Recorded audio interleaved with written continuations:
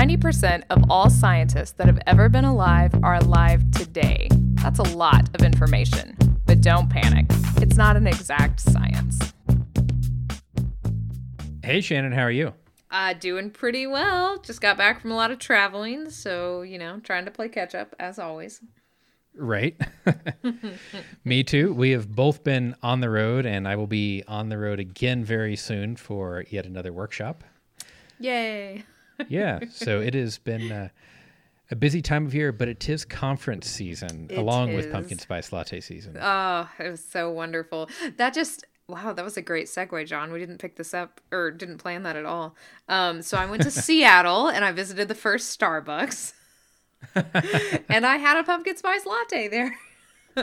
That was great. And we didn't even talk about this beforehand. We didn't. That was amazing. I'm so shocked that you segued so effortlessly.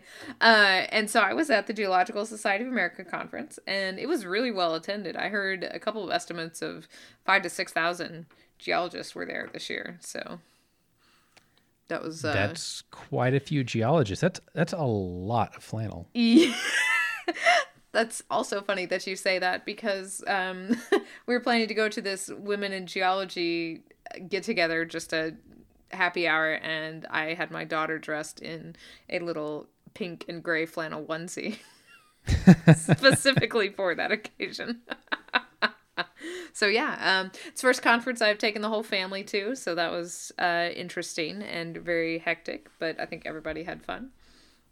So, good. Yeah, and I was pretty busy because I had a talk, my student had a talk, and I also chaired a session. So it was a very hectic 4 days. Yeah, and I know that you had to bump out a little bit early, but you also got to run into a few listeners while you were there. I know. I was so sad that somebody apparently spotted me, which scares me that I was that, obvious trying to traipse through these talks, I guess.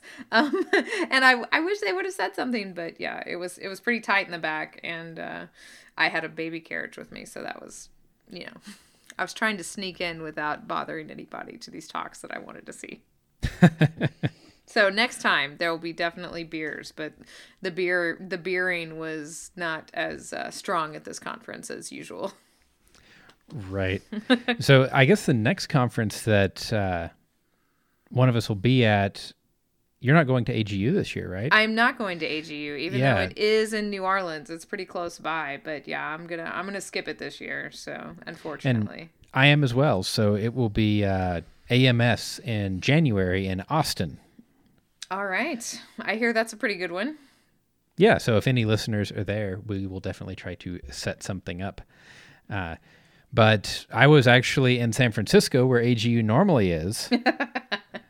Conference season without the conference.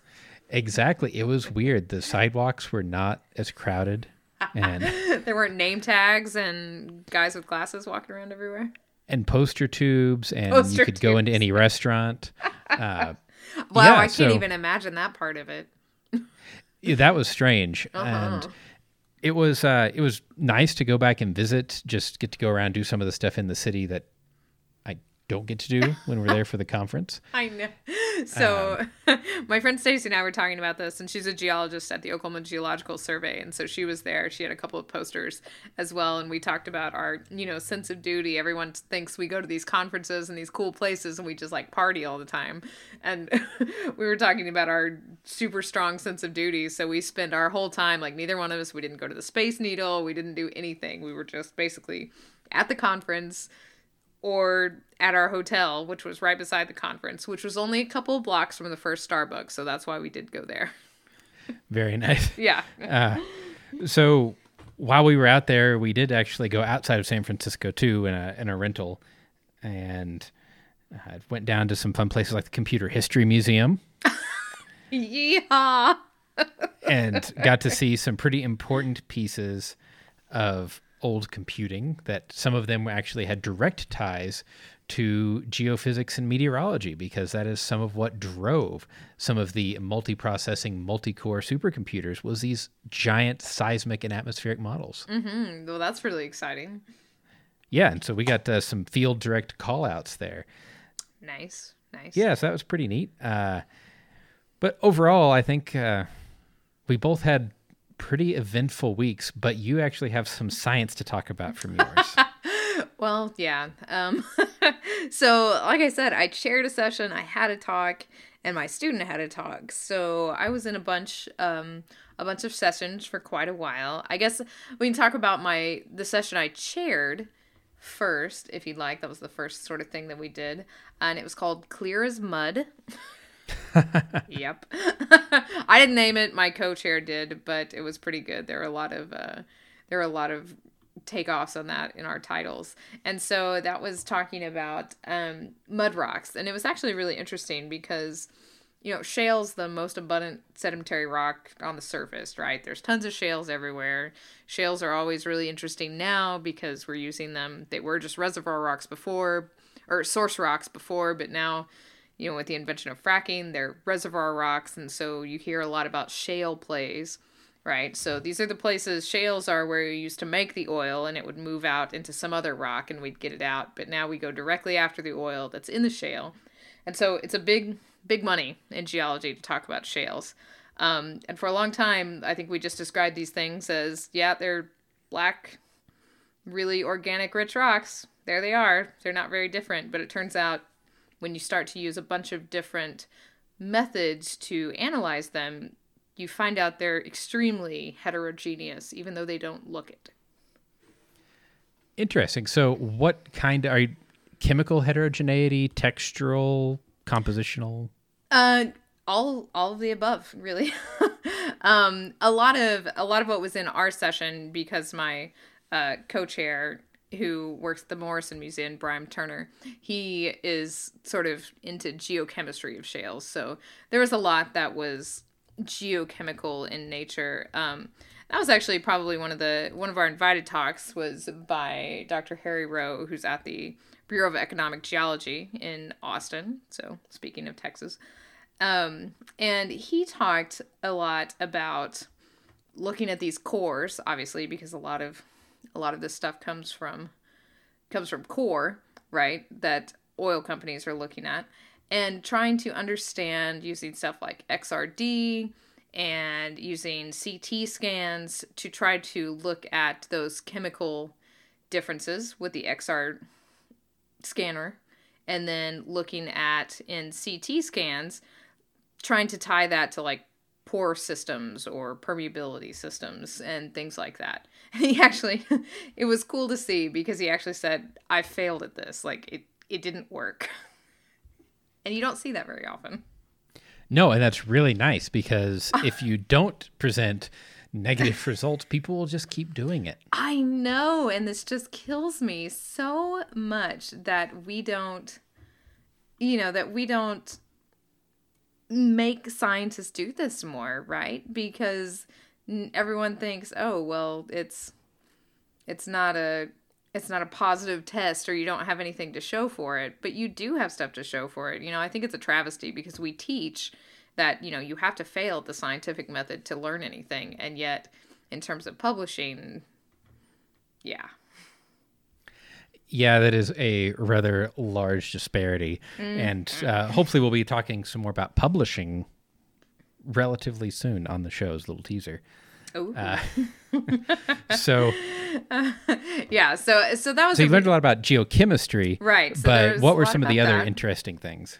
There was actually, this was really cool too because we got a few talks that were tying mud deposition to paleoclimate, which makes a lot of sense because, right, these shale rocks are deposited in the oceans, and when you're talking about paleoclimate on a large scale, ocean changes are one of the large drivers for paleoclimate. So there was a study in New Jersey where they took both onshore and just slightly offshore, pretty shallow, I guess, drill holes, and they were looking at the muds there to talk about the Paleo-Eocene thermal maximum, which was a time where we had a rapid temperature change, and they were looking at mud deposition as a proxy sort of for this rapid temperature change. And this was an ongoing study, so they didn't have a ton of results yet, but it looked like maybe there were some chemical changes in the mud in terms of like biogenic silica versus not biogenic silica. And they were looking at that. I thought that was really interesting to try to use that as a paleoclimate indicator. So how do you differentiate those two silicas? Well, that's where our old friend, the SEM, comes in, right? So since it's all silica, right, it all is the same chemically, but now you have to look at the habit, right? So how is the stuff formed? Because biogenic silica is going to look a little bit different than non-biogenic silica. Okay. Yeah. I'm just going to leave it at that. It's very tedious. It sounds like a lot of manual inspection and Yes. experience. Yes, it sure is. You really need a cadre of graduate students to help you do this, because you're getting into stuff like point counting in clastic rocks, and that's never fun. This sounds like a task for the machines. Exactly. Yes, I think that this guy would have loved to have had a point counting drone to do this for him. Yeah. So that was fun. But in the session 2, which was really great, we had Dr. Bob Backer, who is a pretty famous paleontologist, and he talked a lot about mud and its importance in what kind of animals lived in certain places. So is it, again, what about the mud is controlling what lives there? Well, it depends on the oxygen content of things, right? And so you've got different animals that like different oxygen contents, and I guess I'm not a paleontologist. I'm going to say that now. I guess there's a lot of discussion about where in these systems that have water certain things live, right? Do they need to live up near the top of the system? Do they need to live down in the mud? And so his talk, which was called Boomerang Heads and Tiger Shark Manders, Employing Texas Redbed Amphibia to Document Bottom Mud in the Early Permian. And so he talked about these things called boomerang heads. They're these weird... They're these weird looking lizard things, probably a couple feet long, and their heads look like boomerangs. Like, that's what they're a fossil. They have a hard skull that looks just like a boomerang with the eyes at the point of the boomerang. And they talk about these guys, and they've seen these living in mud, and they've seen them with the little noses bit off. Which is terrible, right? So if you imagine this boomerang head, and they'll see these fossils where their little points of their noses are gone. And for a long time, they tried to figure out from the parts of the fossil, like, what kind of teeth were doing this. So what shaped teeth were doing this? How are these things getting eaten? And basically, the answer was they've been eaten by sharks. Huh. Okay. Yeah. And so they'd find these big groupings of these boomerang heads with their faces bit off, which is terrible. And then they'd find shark teeth nearby, right? And so looking in this Permian mud, this is where the mud came in, is that in these Texas red beds, which are really fine-grained muddy sediments, that's where you find these boomerang head guys. And then they'd find these sharks next to them and figured out that they were being preyed upon by these big sharks. And the fact that these are red beds tells us something about the oxygen levels, right? Right, exactly. So, wherever the Permian was a really rough time to live in, there was lots of seasonal aridity. Well, we talked about this with Dr. Lynn Sorgen, who we had on here, right? And so there weren't a lot of permanent bodies of fresh water. And so it says something about the oxygen levels of the water, what these things would like to live in, how these amphibians adapted to these bottom sediments and stuff. Yeah. So it's really interesting. He tied to also looking at these muds and the amount of caliche, which is carbonate junk that forms there, and ironstone, to talk about the oxygen content where these things like to live as well. Wow. It always amazes me what they can derive from looking at biogenic as well as just the hard physical things as well. I know. So this is kind of a tie-in because Dr. Bob, as they all call him, I had a talk in an education section talking about my native science class As well as I threw in you'd be very proud of me, I made a little QR code for our podcast that I threw up on the last slide for my education talk. Well, very nice. So hopefully we have some new listeners with us. I know. It even had our logo in the middle of the QR code. I was very proud of myself. And I had people ask me about stickers. So sad. Should have come prepared. Anyway, so Dr. Bob also had a talk in that session too. And he talked about these boomerang heads as well. And he talked about Dimetrodons, which are these cool Permian. They're not actually dinosaurs, even though people call them dinosaurs. Permian animals, and a lot of the associations in that same area with these Dimetrodons, which were also all over Oklahoma at the time. Yeah. So he talked in there about how these Dimetrodons actually were preyed upon by sharks too. So you said this was an education session, though. Yep. So was this some kind of outreach component to this work? It was. So, this reminded me because you said it's amazing what they can tell from these fossils. And it is, because he has this whole story, which when he first came up with this, obviously people were like, I don't know about that. But he's proved it very well that these sharks would jump out of the water to get these Dimetrodons. And it has to do with that same thing. He looked at these boomerang heads and you can tell what's eating them. And the same thing with these Dimetrodons. You can tell by their wounds what's eating them. And so it's very impressive that she can do this. But in terms of the education section, this was really cool. This was a sort of a co-talk, and I actually saw this a bunch. I'll come back to this. With someone who is a professor at a Montessori high school in Houston. And it was like the first Montessori high school. And they do work with Dr. Bob and his lab, and they take these students out for these paleontological digs, just like you would do in grad school, basically. And so they take these 15-year-olds out there, and they found all this great stuff, and they're really good at the fossil prep, and this is part of their high school education. Wow. They had one of the students, so they're small classes, it's this Montessori school.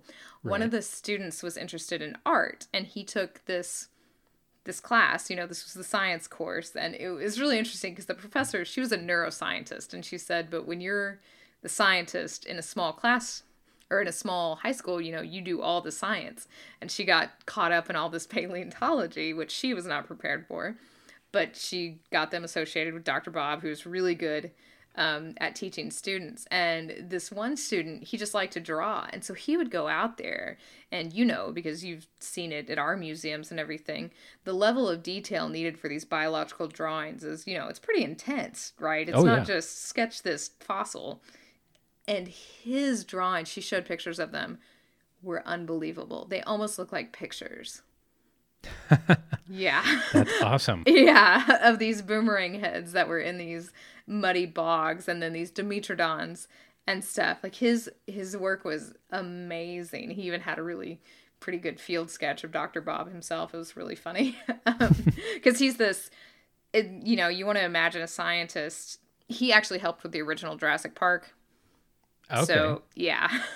So he's kind of the Alan Grant, and he's got this crazy hair and this crazy beard, and he wears this cowboy hat, right? And he gets these students really excited about science. But this student that was into art, he really encouraged him. He's helped him get in touch with people about doing actual, biological sketches for them. And the student's now at the Rhode Island Institute of Design. Wow. Yeah. So that was super cool. And that was a unique talk in this education section. But it was also unique because, like I said, it was there were two people that did the speaking for it. And I went to several talks that were like that this year. And I've never seen that before. I don't know if you have.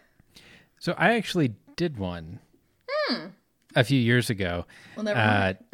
It was an interesting experience, namely because we each had enough slides to fill a talk. Oh, no. That's not good. The coordination beforehand was not as great as it could have been. So it was more like a stop motion movie of data. Ouch. No, this one was it was more narrative, so it was pretty seamless. Well, that's really cool. I'm glad that people are doing that, and I'm really glad to see other fields getting pulled in to our professional conferences. It's about time. Yes, and so my OGS colleague and I were talking about this too, because we wind up at these meetings going to a lot of education talks, just because obviously we were both interested in that. And there were a lot of really branching out ones like that. This was a memorial section, actually, for a paleontologist who had just died. And he was the one who started the Indianapolis Science Museum, the Children's Museum. It's the largest in the world. I didn't know this. And he was really instrumental in bringing a big dinosaur experience to this children's museum. And it's really cool. The curator was the one who gave sort of the first talk of the session, and he showed pictures. And I've never heard of the Indianapolis Children's Museum, hadn't ever thought about going, but now I definitely want to go. There's like a full-size Apatosaurus outside peering into the windows. Yeah, and he said, this was really great. He said they started off with this, round room that they were going to make into like an IMAX movie theater that a bunch of different science museums have, right? And he said that kind of went, nah, it didn't go over very well. And so they turned that whole dome into this dinosaur experience. And then this sculptor come in, and they've got these theropods breaking out of the side of the dome, and they're these big bronze sculptures. It's super, super amazing. So my talk about native science was in that session, and it was, even though I didn't know, the man who passed away, it was really cool to be a part of that education section, because there was that group talk. There was also people there from UNAVCO who, I'll let you explain what UNAVCO is, who talked about their outreach, which was super cool. So UNAVCO they're actually sort of like what we do at Unidata for geoscience. They are a university governed and funded group of people that do what they can to help researchers do their work. And they mainly focus on using geodetics.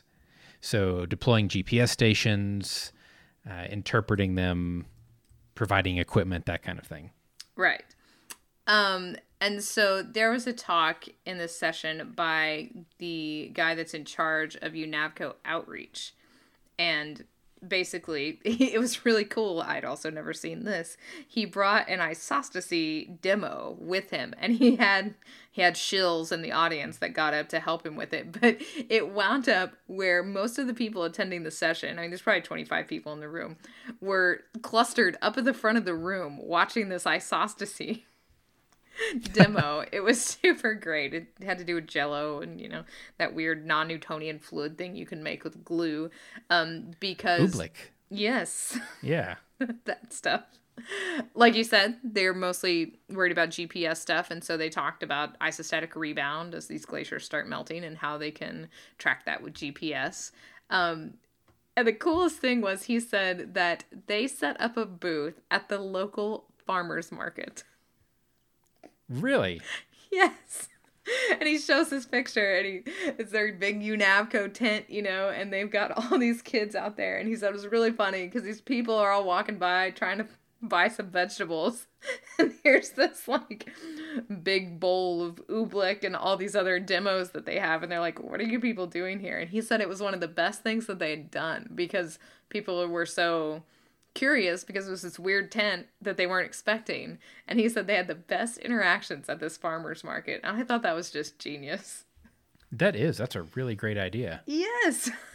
So that was a really cool result from there as well. One of the other things I wanted to touch on, because this was a really cool session that we just randomly went to, that was called Beyond the Road Cut. And it was virtual, local, and non-traditional field teaching, yes, and learning experiences. And there was a lot of awesome things that people are using, including our old friends from Flyover Country. People are using Flyover Country to make field trips. Interesting. Yes. That's so what I real thought. Field trips or virtual? virtual field Okay. trips. But I think the point is that you can go out and use it as a tool on a real field trip too. So that's sort of, you can take students who are able to go out in the field and do that, and you can also have, you know, your non-traditional students or students that underrepresented populations, people that can't get out in the field, can use the Flyover Country app to sort of follow along as well. Yeah, and That's really cool. It was really cool, and they're having students also build these to teach each other, which I think is really important. And that was a neat sort of flipped around theme that was in this a lot, because not only did they use Flyover Country, which was super fun, but also, and I don't have a lot of experience with this, I don't know if you do either, Esri, who does ArcMap, right? So all this GIS stuff, has this platform that you can use called StoryMap. No, I haven't used this. I haven't either. So this was also another team talk that I thought was great. And it was by these 2 graduate students that came up with this. And it was, their talk was called Exploring Field-Based Geoscience Education by Utilizing Mobile Geospatial Applications in the Esri StoryMap platform. And they were in a structure class. So undergrad class, everybody's got to take, you know, usually sophomore-ish, junior year. Right. And they went and ran their whole structure field trip before without the students. And they made this story map. And it was really cool. They also had a QR code, and you could... they put it up there. And, of course, the whole rest of the time, everyone on the talk is just looking at their phones. Because you could follow along. And she said it was really great because when you've got a whole trail of students with different abilities, and you're like, hey, go walk this thing and find this stuff, it's really hard for a student, right? They second guess themselves. They're not sure about what they're seeing. They're scared to speak up.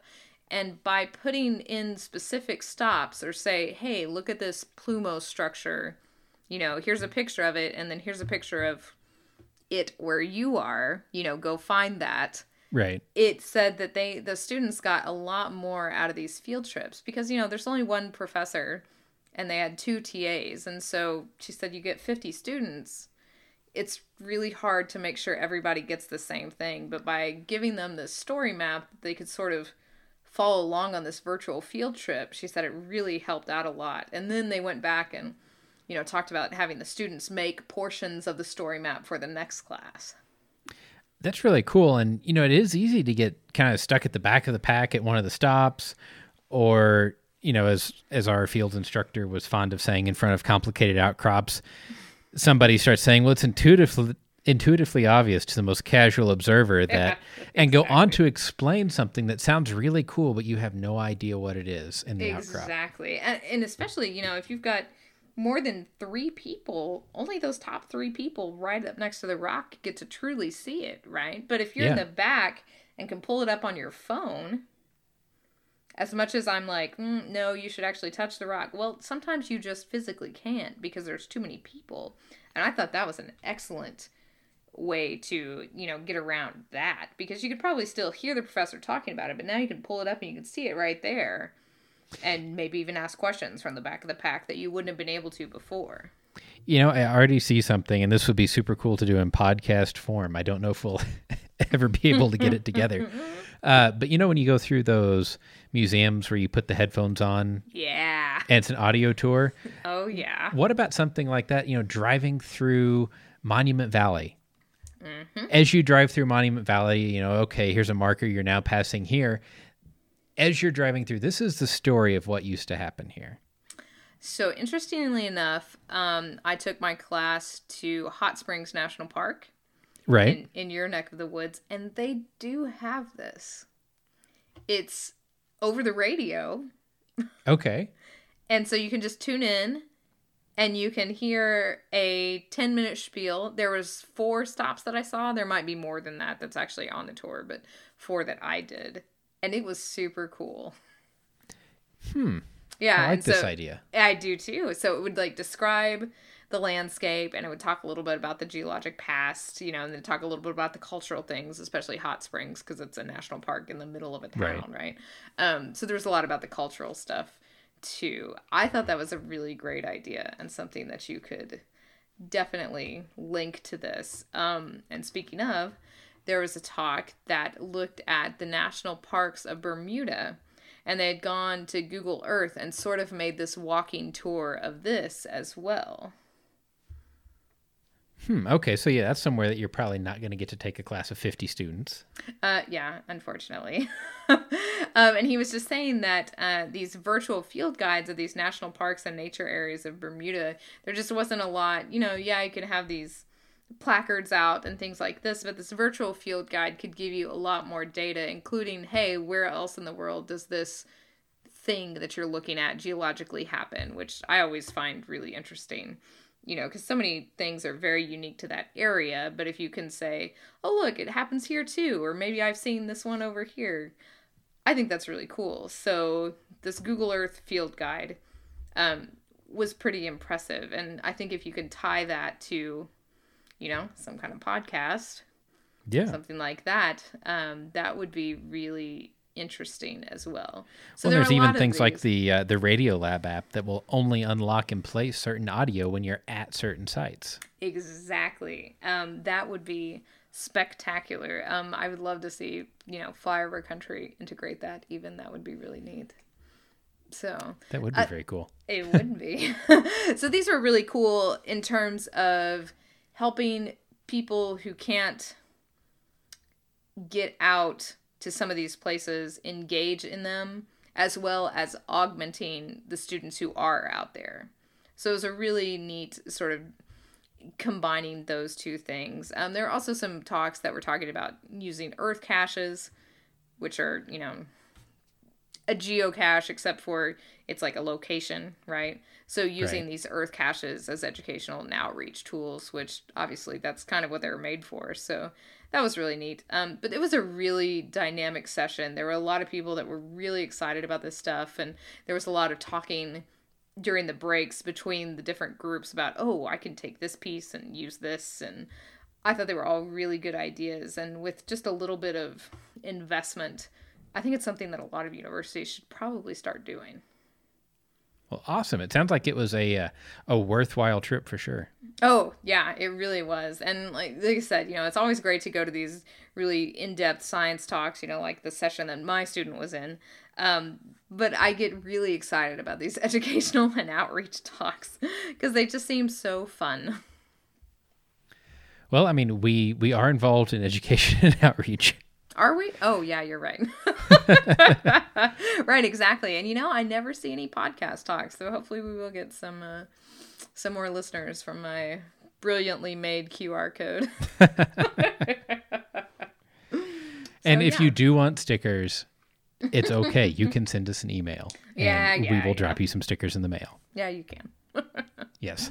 So, well, I think that we should probably go ahead and move on to everybody's favorite segment of the show, Fun Paper Friday. Yay! This one's pretty good. Yeah. So I actually saw this in a blog post from, I think it was one of the Fluid Dynamics blogs, and went back and dug up the originating paper here, which is open access, so you can go download the full PDF for free. It is called Unveiling CO2 Heterogeneous Freezing Plumes During Champagne Cork Popping. So Liger Belair et al.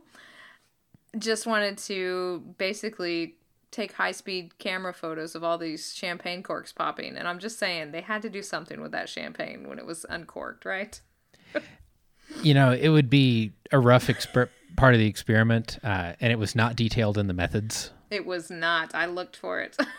I did as well. But this turned out to be a really interesting paper in one of my favorite areas, which is fluid dynamics. And though it sounds totally frivolous, I've got some industrial applications for us. Oh, beautiful. I knew you could bring this together.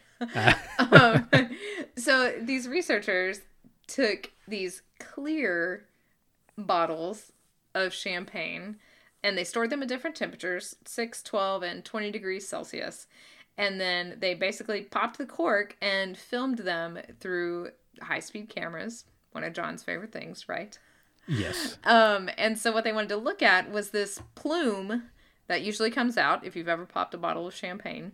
You get this popping sound and then this plume of stuff that's coming out. And they use these clear bottles because they wanted to look at that plume both outside the bottle and within the neck of the bottle. And this has a really big temperature dependence about what these plumes are both made of and what they look like.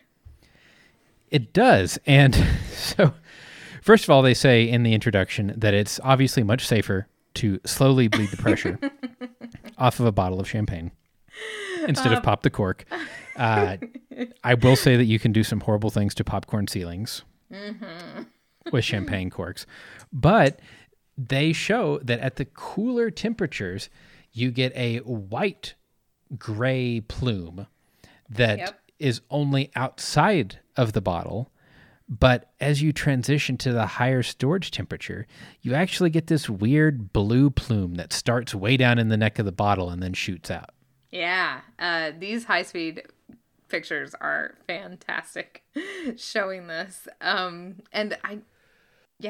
It's really weird. And so this has to do with this temperature difference, right? About how this gas comes out and expands and then subsequently freezes and does some weird stuff at high temperature. Right. And it goes back to, like I said, one of my favorite things other than high-speed photography, which is thermodynamics. And lasers. No lasers in this No one. No lasers in this one. So what happens is when you uncork the champagne bottle, there is a massive pressure drop that occurs. So the CO2, which is basically all that's in the headspace of the champagne bottle, rapidly expands, trying to equalize with atmospheric pressure. And so do you have a guess at what the pressure of a champagne bottle is? No, I don't. Like in atmospheres? What do you want me to do this in? Whatever unit you want. That's scary. I mean, I don't know what the pressure is. I'm really scared to open him. So yeah. really, really high? What is the PSI? Oh God. Well, so it's strongly temperature dependent because you have a very small amount of volume and a lot of gas that's dissolved, as well as some, the PV equals an RT. Right. So it turns out that if you have it a few degrees above freezing, it's at its lowest pressure, which is about 4.5 bar. And so if you don't speak bar, that is about 60 psi or 4.5 atmospheres. Okay. So that's twice the pressure in your car tire. Yep. Now, if you bring it up to room temperature, so let's say 20 to 25 Celsius, double that. See, this is terrifying. So, you look at this graph right here, and it's almost 9 bars of pressure. This is why people die when you do these champagne corks. So if you get a bottle of champagne at your favorite local establishment and it's at room temperature, you just get it off the shelf, you're holding something that's pressurized to about 120 pounds per square inch. Oh, man. So this harkens back to our, do you hit somebody in the head with a full beer bottle or an empty beer bottle? And apparently it's just at a champagne cork. That's all you need. Yeah, or the bottle. It would be relatively explosive. Yeah, that's true. And so what you get is during a very short amount of time, that drops to 1 atmosphere. So it drops by somewhere between a factor of 4 and 8 in pressure. Oh, my goodness. And in like milliseconds. Yeah, which is huge. And in that time, it doesn't have a lot of energy exchange with the surrounding atmosphere. So that is the definition of adiabatic expansion. Yes, exactly. And that means that the temperature of the gas in the headspace drops, and it is not a small amount. No, this is. See, I'm surprised people don't get sucked back into this. Yeah, so this is crazy. At the lower end of the temperature, so just above freezing, where you're at your roughly 4 bar, the temperature of the gas drops to minus 75 Celsius. That's impressive. What's even more impressive is as you warm up, and this is very counterintuitive, as the bottle is warmer and warmer, the gas gets colder and colder when you pop the cork because there's a larger pressure differential. Yeah, PV equals nRT, man. So even though the ambient temperature is going up at 20 Celsius, you're talking about minus 90 Celsius for the gas. And so this has to do with why you get this weird blue instead of your normal, grayish white gas cloud, because the actual process of that CO2 expanding and everything at that temperature causes some weird ice crystal stuff to happen. Well, yeah. So if you're at the lower storage temperature, which is less cold when you pop the cork, what happens is you get gas rushing out. It eventually starts mixing and exchanging energy with the atmosphere outside of the bottle, and it brings the atmosphere in the stream of exiting gas below the dew point, so you get condensation of water. So you're really looking at water vapor, and these water vapor droplets are big compared to the wavelength of light that's going through. So you get a process called Mie scattering. Yeah, and that's not John falling apart and having to get picked up again. That's MIE scattering, right? Right. And so that's when just like you said, when your particle is big compared to the wavelength. Yeah. And so that gives you this characteristic foggy, smoggy looking. Why clouds are the color they are. Yeah. Yeah. And then if you're looking at the other end, so you're storing it warm and it's getting very cold during the process, before it even gets out of the bottle, it's cold enough that it's not water vapor, but CO2 is going directly to solid. Yeah, that's so you're awesome. Making dry ice in the bottle and then shooting it out at high speed. That's awesome. And the color difference there is from a different kind of scattering, because you've got a different constituent, right? And so you've got Rayleigh scattering now. Yeah, so now you've got tiny, tiny dry ice particles nucleated on some kind of tiny condensation nuclei. And yeah, you get Rayleigh scattering, which would be similar to why the sky's blue. Right.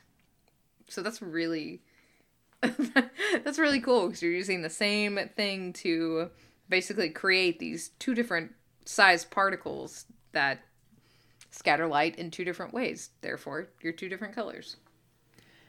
And I just can't get over how counterintuitive it is that if you store the champagne at a warmer temperature, it gets colder and you actually make dry ice. Exactly. I love it. Just the bigger temperature differential. I mean, it kind of makes sense.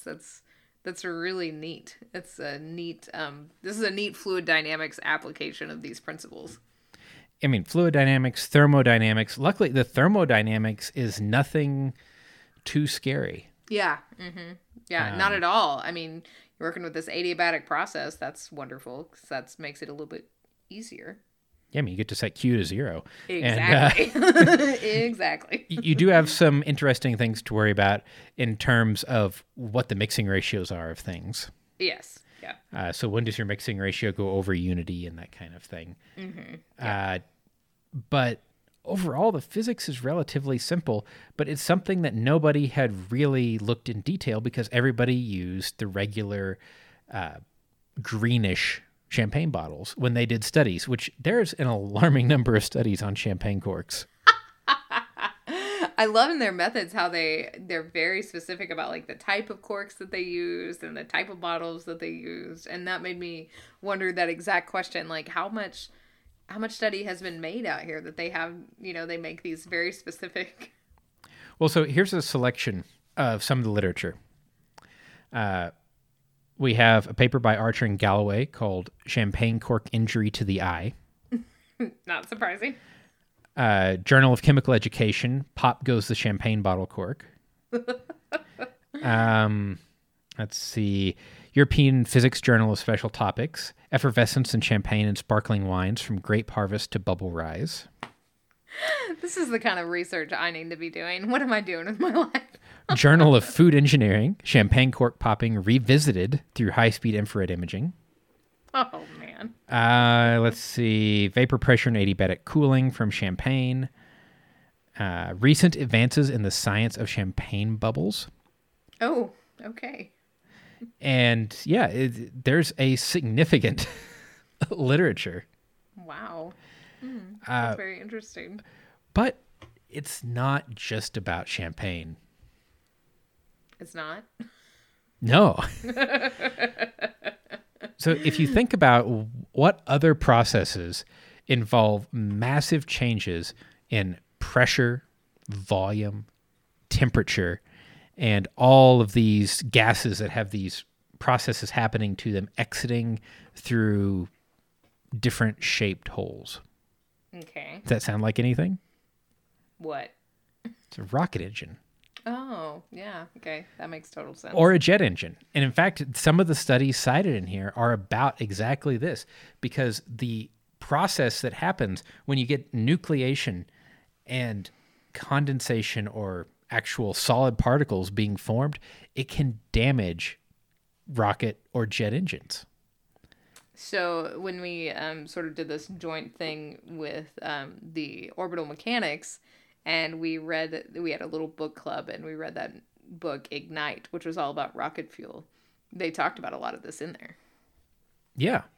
Mm-hmm. I will say, when you said different shaped holes, I have a little baby, so all I was thinking about is one of those little things that have all the different shaped holes you put the different, like a plus shape into or a round shape into, and that threw me off a little bit. Yeah. No, so this is very analogous, and in fact, you could consider the champagne bottle to be a nozzle. Yeah, exactly. Mm-hmm. That's really cool. So though it seems frivolous, it is a fun paper. The physics is actually very serious and something that you're really concerned about when you're talking about industrial processes, even things like steam processes. Mm-hmm. Right, exactly. When I looked up the related articles, I got stuff like microphysics of aerodynamic contrail formation. So there you go. Exactly. One of the other things that they did not talk about, I would love to see some analysis on, is in the high-speed frames, you can see the shape of the cork changing. Yes. I thought that was a total side study that you could do, right? Because they're kind of fluted at the bottom. Once you've gotten it out, that's what it looks like, right? It's fluted at the bottom, but you can see that bulge as it comes out, kind of travels up the cork. It's really weird looking. I have a feeling that from the time series and some image analysis, you could do some fun things like back calculate the Young's modulus. Oh yeah, absolutely. That's absolutely been done. So this would be a fun education activity, actually. Yeah, and you could even use this paper because of their very extensive treatment of the type of corks they used. It's true, and all the figures are great. The math is laid out in a very clear way. Yeah. You don't have to know calculus to follow it. It helps, but you don't have to. No, it's very well done. Yeah, and it's open access, so yay. Yay! But if you are doing your own study of champagne corks, wine corks, beer cans, there is the beer can paper, famous in fault mechanics. We would love to see your measurements and your analysis of your data, as well as knowing how you disposed of the material afterwards. You can send your studies to us. Shannon, how can they get a hold of us? Well, especially if I missed any of your cool talks at GSA, let us know about that too. Show at don'tpanicgeocast.com. We're on Twitter. John is at Geo_Lehman. I'm at Shannon Doolin. Together we're at Don't Panic Geo. And we're always in the Swung.rocks chat room on the Don't Panic channel. Come join us there and give us an earful or, whatever else you want to talk to us about. And until next week, remember, don't panic. It's not an exact science.